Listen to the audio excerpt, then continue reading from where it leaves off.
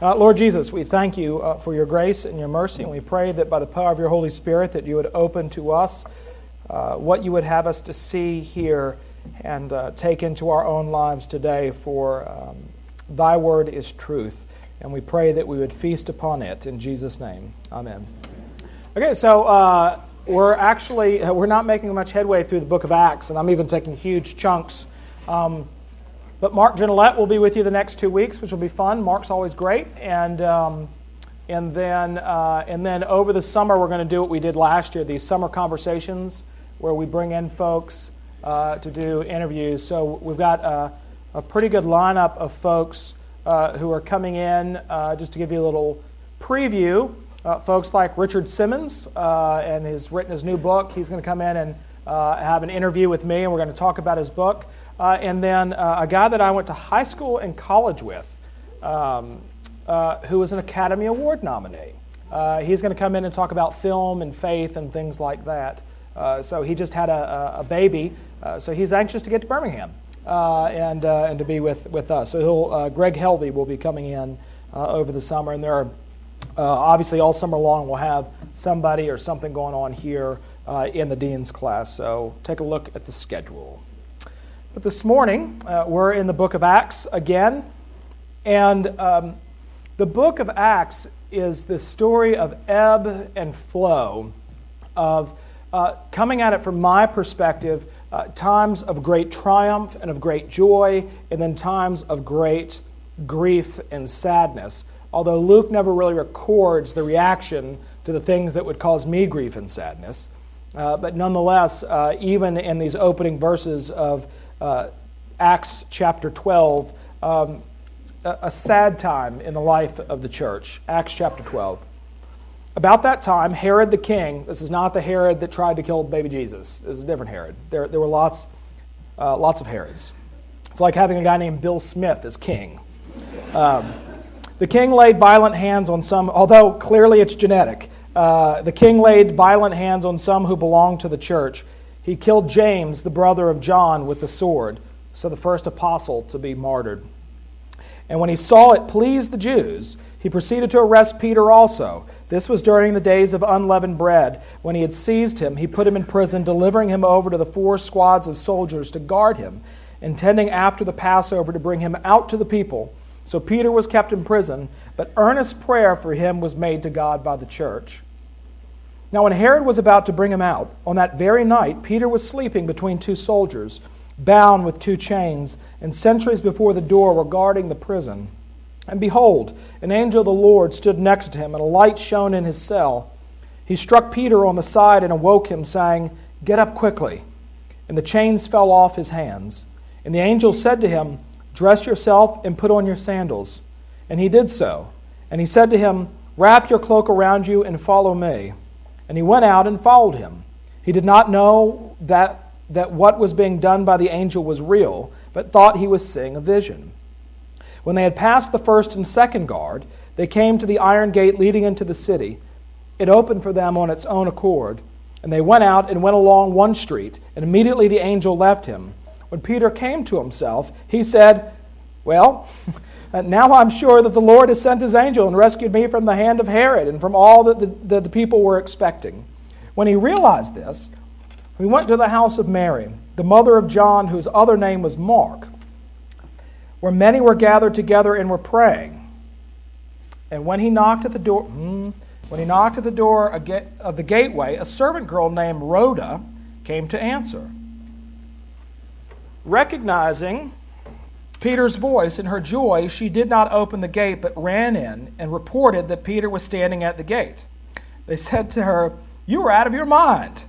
But she kept insisting that it was so, and they kept saying, "It's his angel." But Peter continued knocking, and when they opened, and they saw him, and they were amazed. But motioning to them with his hand to be silent, he described to them how the Lord had brought him out of the prison, and he said, "Tell these things to James and to the brothers." Then he departed and went to another place. Now when the day came, there was no little disturbance amongst the soldiers over what had become of Peter. And after Herod searched for him and did not find him, he examined the sentries and ordered that they should be put to death. Then he went down from Judea to Caesarea and spent time there. We'll get to the rest later. Well, a pretty remarkable story. This is better than like a billboard lawyer calling to say I've been arrested. Come and get me. This is what you want if you're in jail, most especially if you're being jailed unjustly. But I'm always, and I talk about this, but a lot of times I will hear Christians, and especially church leaders, say that we really want to get back to what the church was like in the New Testament. And then I read about James and others, and I think, I'd rather not, right? I can pass on that kind of stuff. But indeed, things haven't changed in the many, many centuries since Jesus walked this earth. He said it. Look, they don't like me, they hate me, and they're going to kill me. Why should you be surprised if they do the same to you? In fact, in some ways, it's going to be much worse for you than it was for me. And the way that the world has always gone about trying to get rid of the Christian faith, it has been twofold. It's one, to try to silence it, and if that doesn't work, to kill it. It's always been the case. And so from the time of, it's one thing, remember very early on in Acts, that their main objective was to get people to stop preaching. Stop preaching. And when they wouldn't stop preaching, they started to kill them.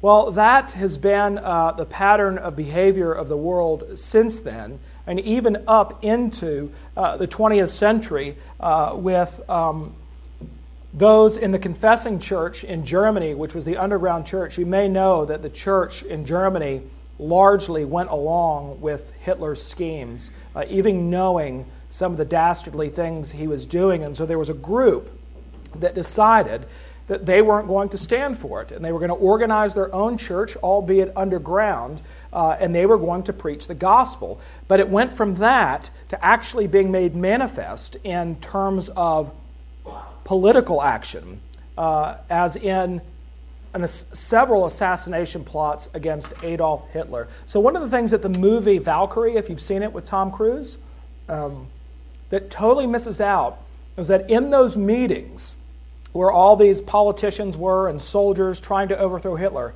they were all Christians, all very committed believers. And that is what motivated them to get to the point of trying to get rid of Adolf Hitler, even though they struggled with it. I mean, that was another thing, that they didn't come to that conclusion lightly.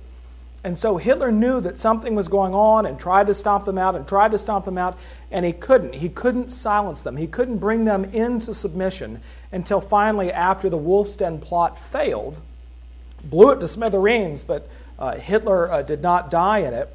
The cat was out of the bag, and everybody knew who was involved. And so if they didn't die by firing squad, Hitler had them hanged publicly with piano strings. Now, why would he do that? He wanted to send a signal, pretty clear, to anybody who would step in the way of his juggernaut. They would get steamrolled. And yet, in the midst of that, Christians were standing up and they were speaking up. In fact, there's a very sad story of an elderly blind woman who was standing at a train station and overheard her neighbors, while waiting for the train, about the Wolfsten layer explosion, and she thought that he said, "The Fuhrer is dead." And she said, just loud enough for him to hear him, she said, "Thank you, Jesus." And it was an SS officer, and he turned, and she was killed on the spot. They hung her right there in the train station. There's a photograph of it that you can see. Being a Christian has very rarely been a safe thing. Those of us who live in the West have enjoyed the luxury of the state at least accommodating us at some level, but at a cost. And I think that it's at least caused me to be very complacent.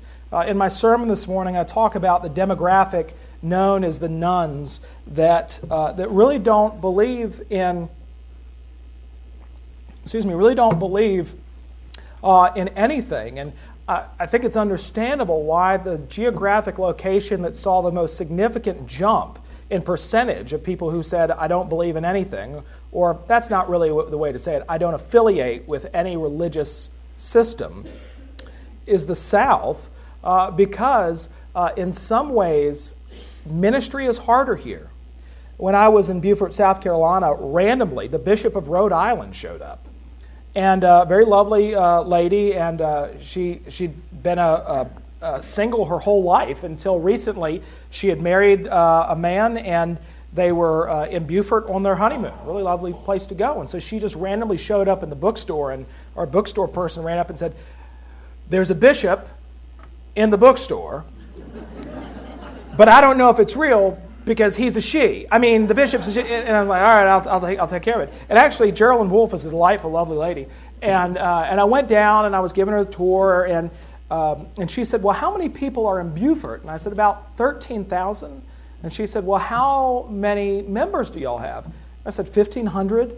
She said, so wait a minute.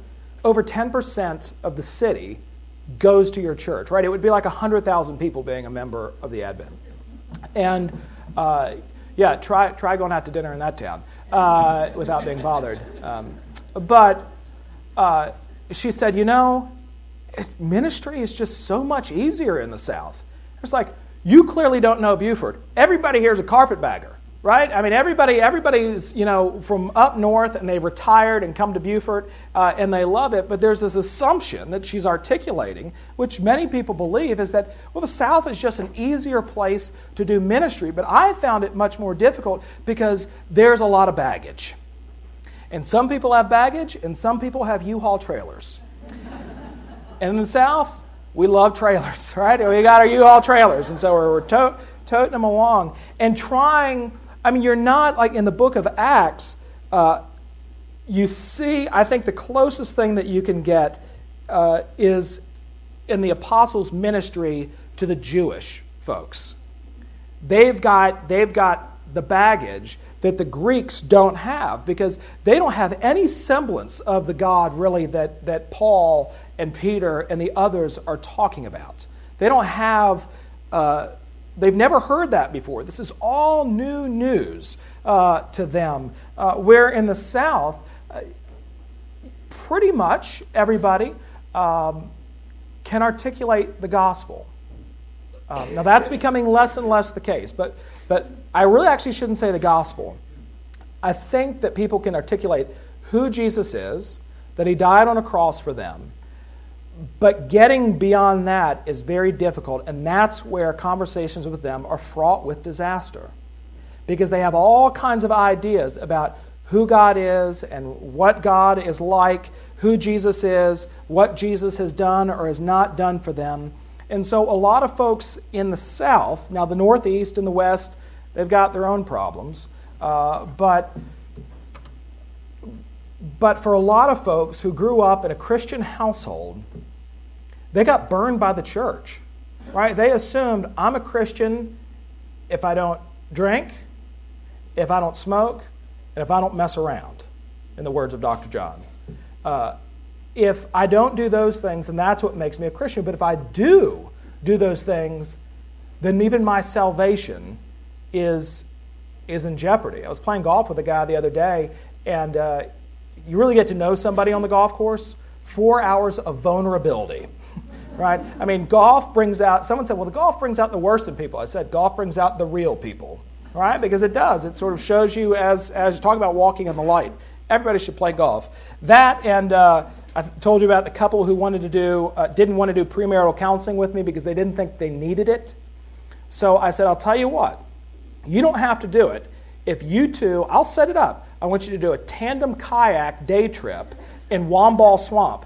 That afternoon, they called after they got out of the swamp and they said, we'll see you next week. Those of you who have been in a tandem kayak or canoe with your spouse know what I'm talking about. But a lot of folks have grown up thinking that things are a certain way. And so this guy asked me on the golf course, very straightforward, he says, is there anything I can do to earn my way into heaven?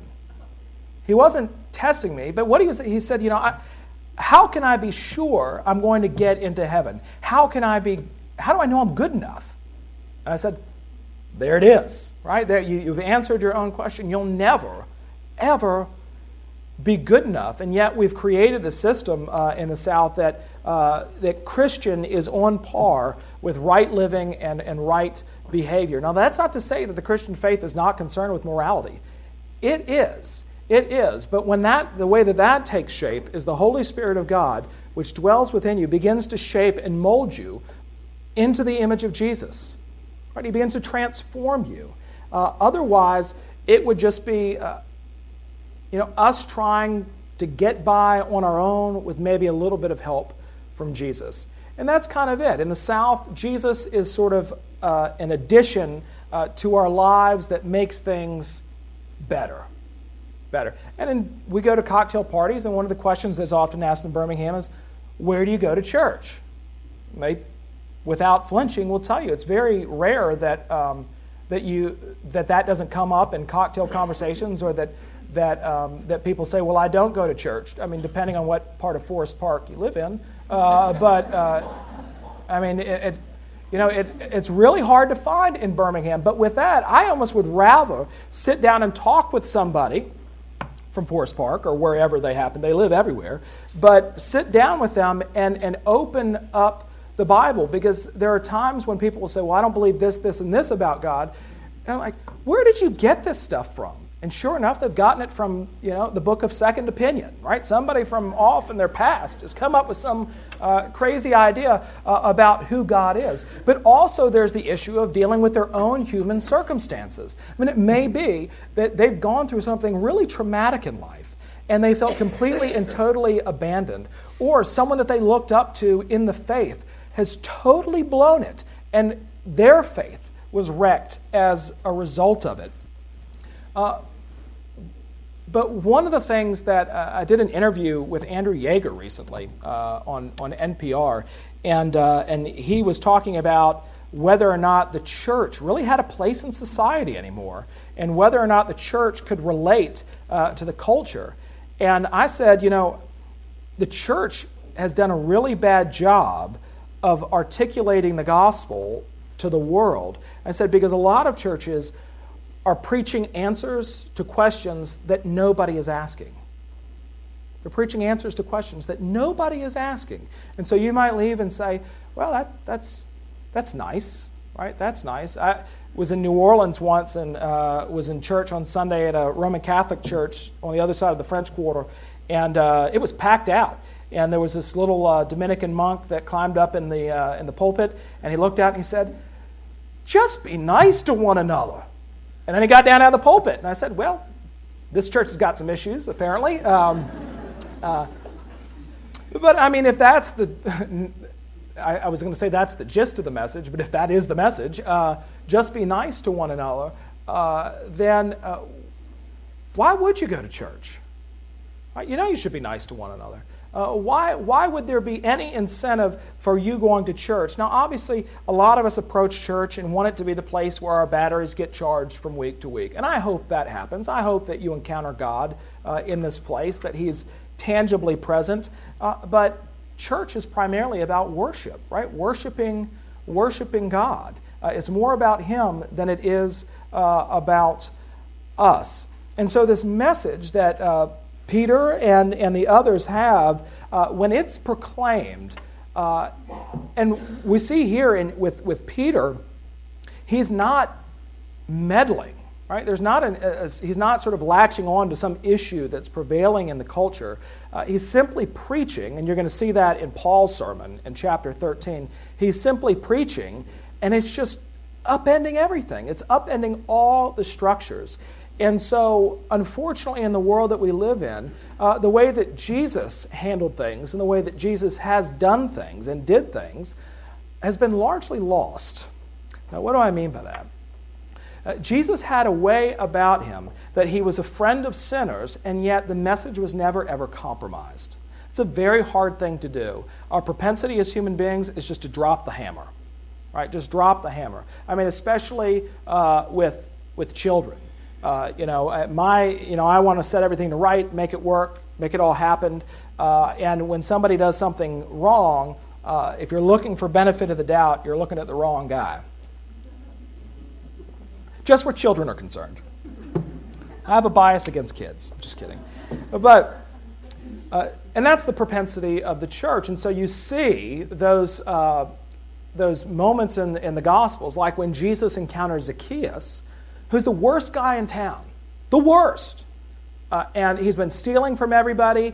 And, from Sunday school songs, he was a wee little man. Right? He's Weasley looking. Right? He's just Luke goes out of his way, and he was a man small of stature, meaning he's a little Weasley looking, nasty little man. Right? Randy Newman's song, Short People. So he hears Jesus is coming. He can't really see because it's packed out. So he climbs up into a sycamore tree. This is in Jericho. And by the way, if you go to Jericho and they say, this is the sycamore tree, they're lying. They're lying to you. It's not. Although it's a very nice looking tree. But he climbs up into the sycamore tree and sees Jesus as he passes by. And Jesus looks up at him and calls him by name and says, Zacchaeus, Zacchaeus, come down out of that tree, for I'm going to eat at your house tonight. Now, what was the reaction of his entourage, the people who were the welcoming committee, right? The mayor and the official people? They were mortified, and then they were angry. Like, wait a minute. Do you know who this guy is? Right. So one of the things about the gospel is it's incredibly personal. Right? Jesus calls you by name. He doesn't see us as an amorphous blob. He sees you, and he meets you at your point of need, even if you're the worst person in town. Even if you're the worst person in town. And the church has really not done a very good job of dealing with people who are like Zacchaeus. I was talking to a minister friend of mine who was kind of up in arms, and he said, we've got these people showing up at church now that are, he referred to them as trustafarians. That is kids that are doing nothing with their lives but have a trust fund. And I know. And wouldn't it be nice? So he's like, I've got these trustafarians, and they don't believe anything, and he's like, you know what? It would just be better if they didn't come to church. I just thought, pack it up, man. You might as well hang. But he was afraid of having somebody like that in his church. And what I tried to challenge him with was that it actually had more to do with his confidence in what God was able to do. Do you think God could change their heart? And of all people to have, the thing about Zacchaeus' conversion experience is you're converting someone who still has a ton of influence and is going to be an incredible witness for the gospel. And as a response, when his heart is changed, he not only gives back all the money that he stole from everybody, he gives it back much more. He actually gives charitably to the people that he once stole from. And he's not doing it to keep things even, but he's doing it because he's actually able to rest in the knowledge of, I'm a bad guy, I don't have any friends. You know what? It may be that the only friend I have is in Jesus, but so be it. So be it. And so you have a changed life in Zacchaeus. And when the gospel is preached, because it's personal, it shakes things up. And people have a very definite reaction.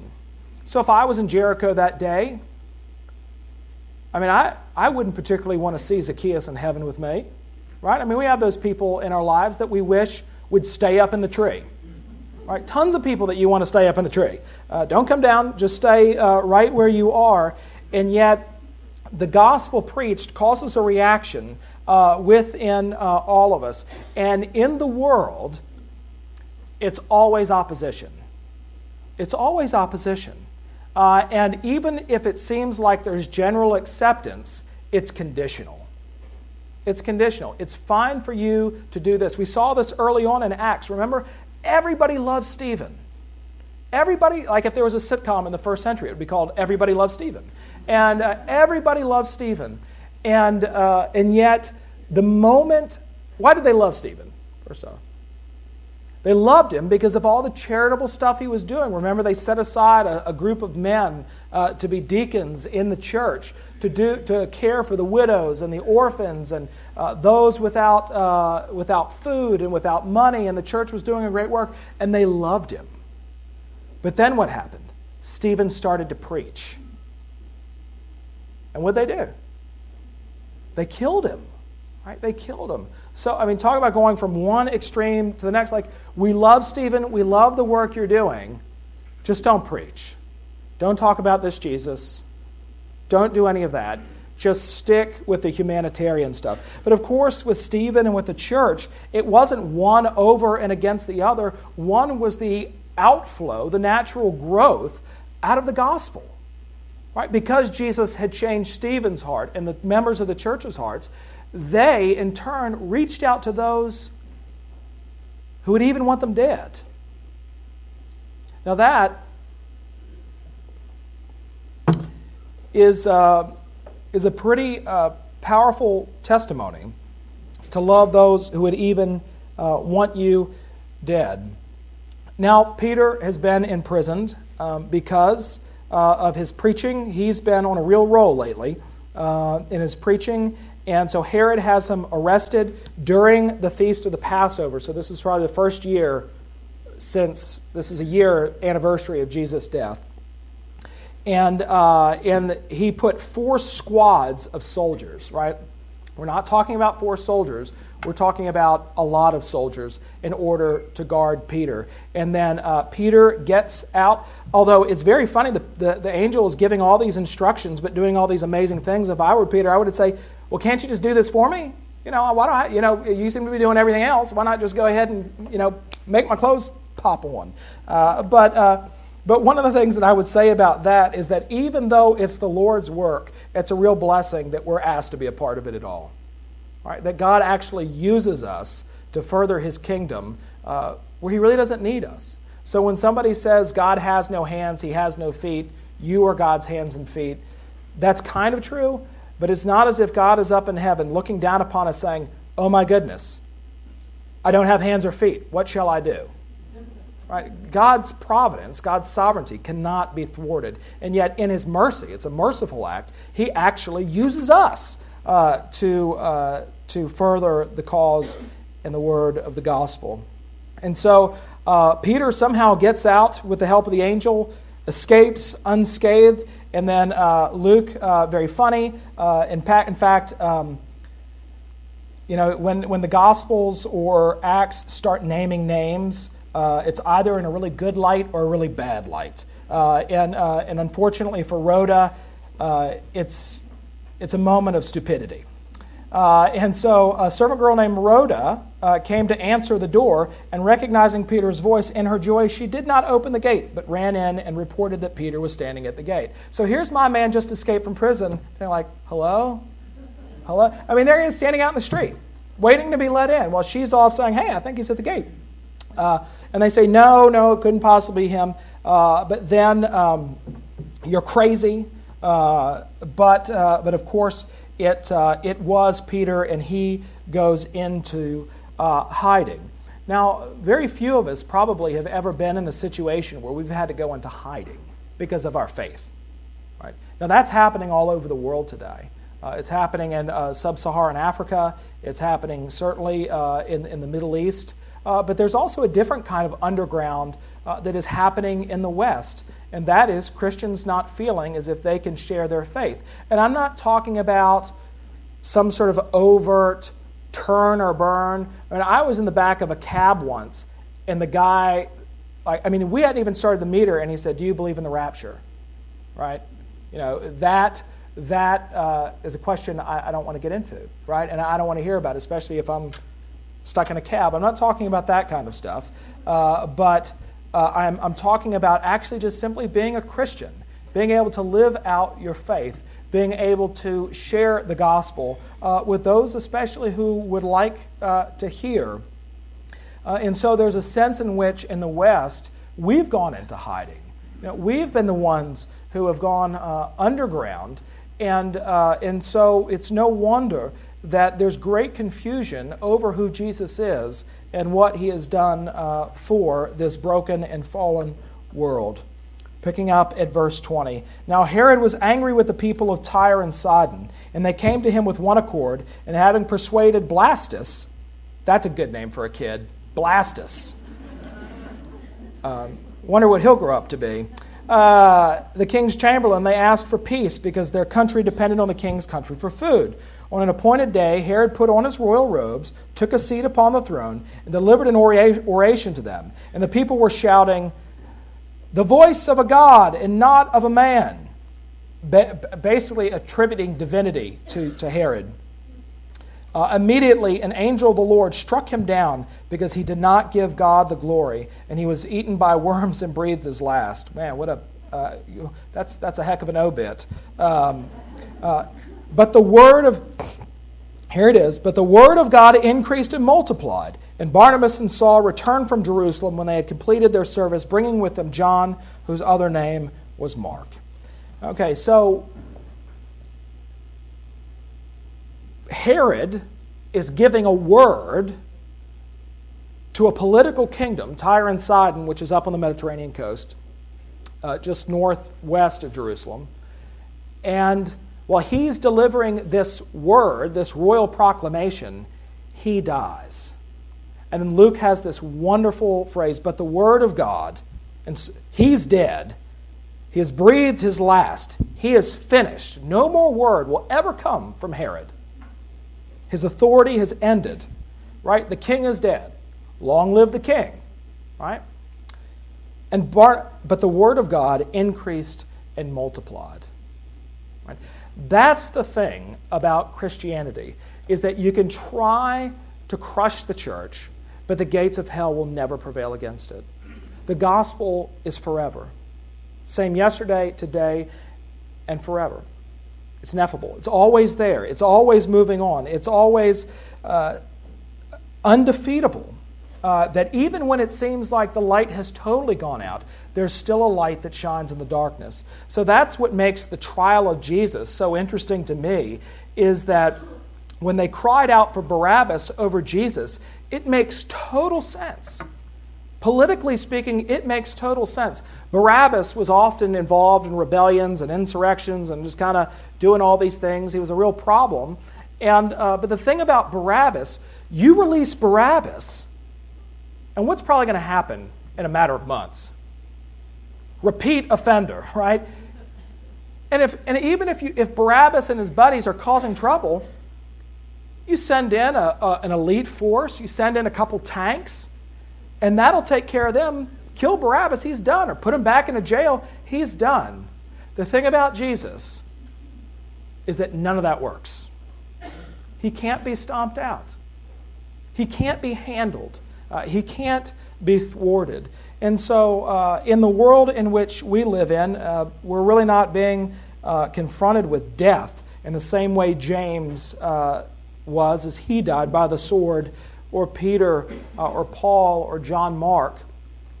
But it really is amazing that here we're gathering here on a Sunday morning and we're able to talk about Jesus when there are places in the world today that doing what we're doing will get you killed. And I'm not just talking about extrajudicial killings. I'm talking about state executions. And it really struck me the profound image of Confirmation Sunday. When, how old are they? 13? 13 years old? Here are these 13-year-olds standing up and saying, "I believe in Jesus and accept him as my Lord and Savior." And those words would get you killed anywhere else in the world. And yet here they are, able to speak them boldly and loudly and with confidence. And so that the church might take advantage of our ability to share the gospel. Mildly hindered. The world never wants to hear it. And yet it's a word that the world desperately needs to hear. Questions, comments, concerns? Willis, would you be the microphone man? It's a real honor. That's why David Tanner normally does it.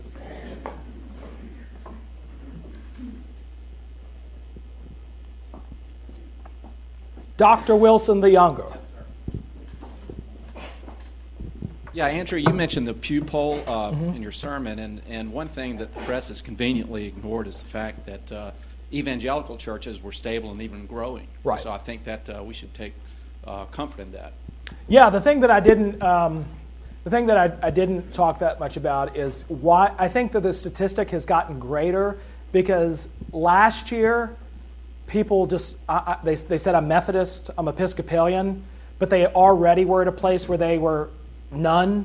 But this is the first year where they decided, you know what, I'm going to be honest and just come out and say that I don't have that cultural or that historical attachment to it. But yeah, I mean, Peter Berger is a wonderful sociologist at Boston University and is well worth reading. He's sort of the voice that is against this idea of secularism in the United States. That is, yes, he said secularism is happening where it's happening. But just because it's happening here doesn't mean that it's happening everywhere. In fact, around the world, there's never been more spiritual, religious activity and growth and vitality. And so where it's especially dying away in Europe, there's a real crisis. In the United States, you're always going to have, well, I shouldn't say that. Well, in the United States, we've always had a core group who is decidedly committed to their faith. And that's not really changed at all. That has stayed the same. What we've seen is the cultural ebb and flow of whether or not Christianity is fashionable. As I said once, there was a guy that came into my office and said, I don't believe in Jesus or any of this stuff, but I feel like joining the Advent would be advantageous to my career. And I said, we'll take all kinds. Here's a pledge card.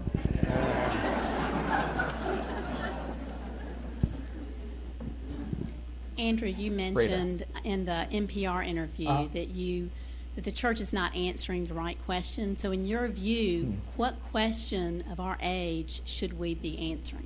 Yeah. Well, I think right now it's the question, one, always putting out there who we are and who Jesus is. Right? That's the message that is preached in the New Testament. Now there are issues that the church gets mingled with that it ought to. We ought to.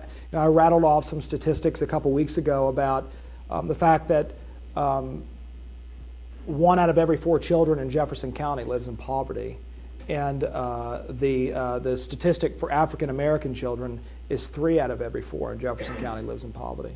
So the church ought to do something. So there are things that we need to speak to. But I think the bigger thing, too, is that a lack of confidence that Jesus can actually change somebody's life. The mistake that Jesus is just a life coach that is helping you along. I think also the issue of what wakes somebody up in the middle of the night is pretty much what wakes up everybody in the middle of the night. And really, a lot of sermons I hear, it sounds like they're not preaching to human beings, right? They're putting out there some platitudes, some ideas that might be worth listening to, but it doesn't strike at the heart. Now that doesn't mean that every sermon I hear or even every sermon I preach, I'm sure that y'all say that. Like, at St. Helens Beaufort one Sunday I preached, and the guy came out and he said, "Your last sermon was really good." And then he went on. And I thought, well, I know what that means. This one was not. But really, it just means that it didn't connect with him at a level. So I'm not saying that I'm connecting with everybody, but I will say that the things that I preach are the things I preach to myself. Those are the things I deal with. So that means that there's not a lot of transparency and vulnerability and a willingness of the church to say, we've blown it. We've totally blown it.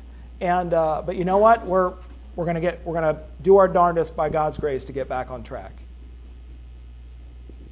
Okay. Jim. You mentioned the Christian Germans. I would find myself in that heap. If there were other people like Ron Bolton, for example, who went to his death as a Christian minister and did not participate. That's right. What do you say about that? Yeah, Maximilian Kolbe being a very good example of that too, a Roman Catholic priest who was not involved in the assassination plot and killed because they were Christians. right? Killed because they were Christians, and that was a message that the Third Reich couldn't stand. It couldn't stand. I mean, well, the implications of it are significant. I know that it's very easy for us to say, well, of course, Christianity is incompatible with Nazism, but that's the gift of hindsight. In the moment, it was very difficult for them because there were a whole lot of German Christians who went along with it. And that's actually, for me, the most frightening thing about it, is that they weren't, these children with horns, born with horns in Germany. They were people just like you and me. But the sin of the church, and Bonhoeffer and all these guys said that, is that they preferred safety and laying low over active involvement and living in the moment. And I can understand that, playing the long game, saying, one day Hitler will be dead. Maybe we'll just wait. We'll wait this out, and we'll make. But the problem with waiting, at what cost? How many millions of Jews? How many millions of? And the other people that were sent to the concentration camps, not just Jews. Andrew, I think probably the most distressing thing about that time in history was the fact that the church capitulated with Hitler. And would you speak to the fact that the church is probably doing the same thing today as we move away from the gospel and go along with the culture and secular? Right. Yeah. That's all. It's been hard. Read 1 Corinthians. Same thing. The church really trying hard to be, as Jesus said in our gospel reading this morning, in the world but not of the world. So the church has always struggled with that, to try not to have the culture define who it is and what its guiding principles are. The church is different. It's different. Now, that doesn't mean that we don't remain in tune to the culture. We do. We need to be able to understand the issues of our day and to be able to address them. And so that's always been a struggle. But the churches that tend, I think the Advent is a really unique place. It's one of the few places, I think, that upholds the gospel, but not in a way that's angry. There's a lot of perception that the church is really angry right now, and I hear people time and time again say, I may not agree with the Advent, but it's a comfort. Like, I can go there. I feel safe. I don't feel like I'm being attacked, because of course we're into attacking everybody. No one is immune from attack. We're an equal opportunity offender. All right, well, go in peace to love and serve the Lord.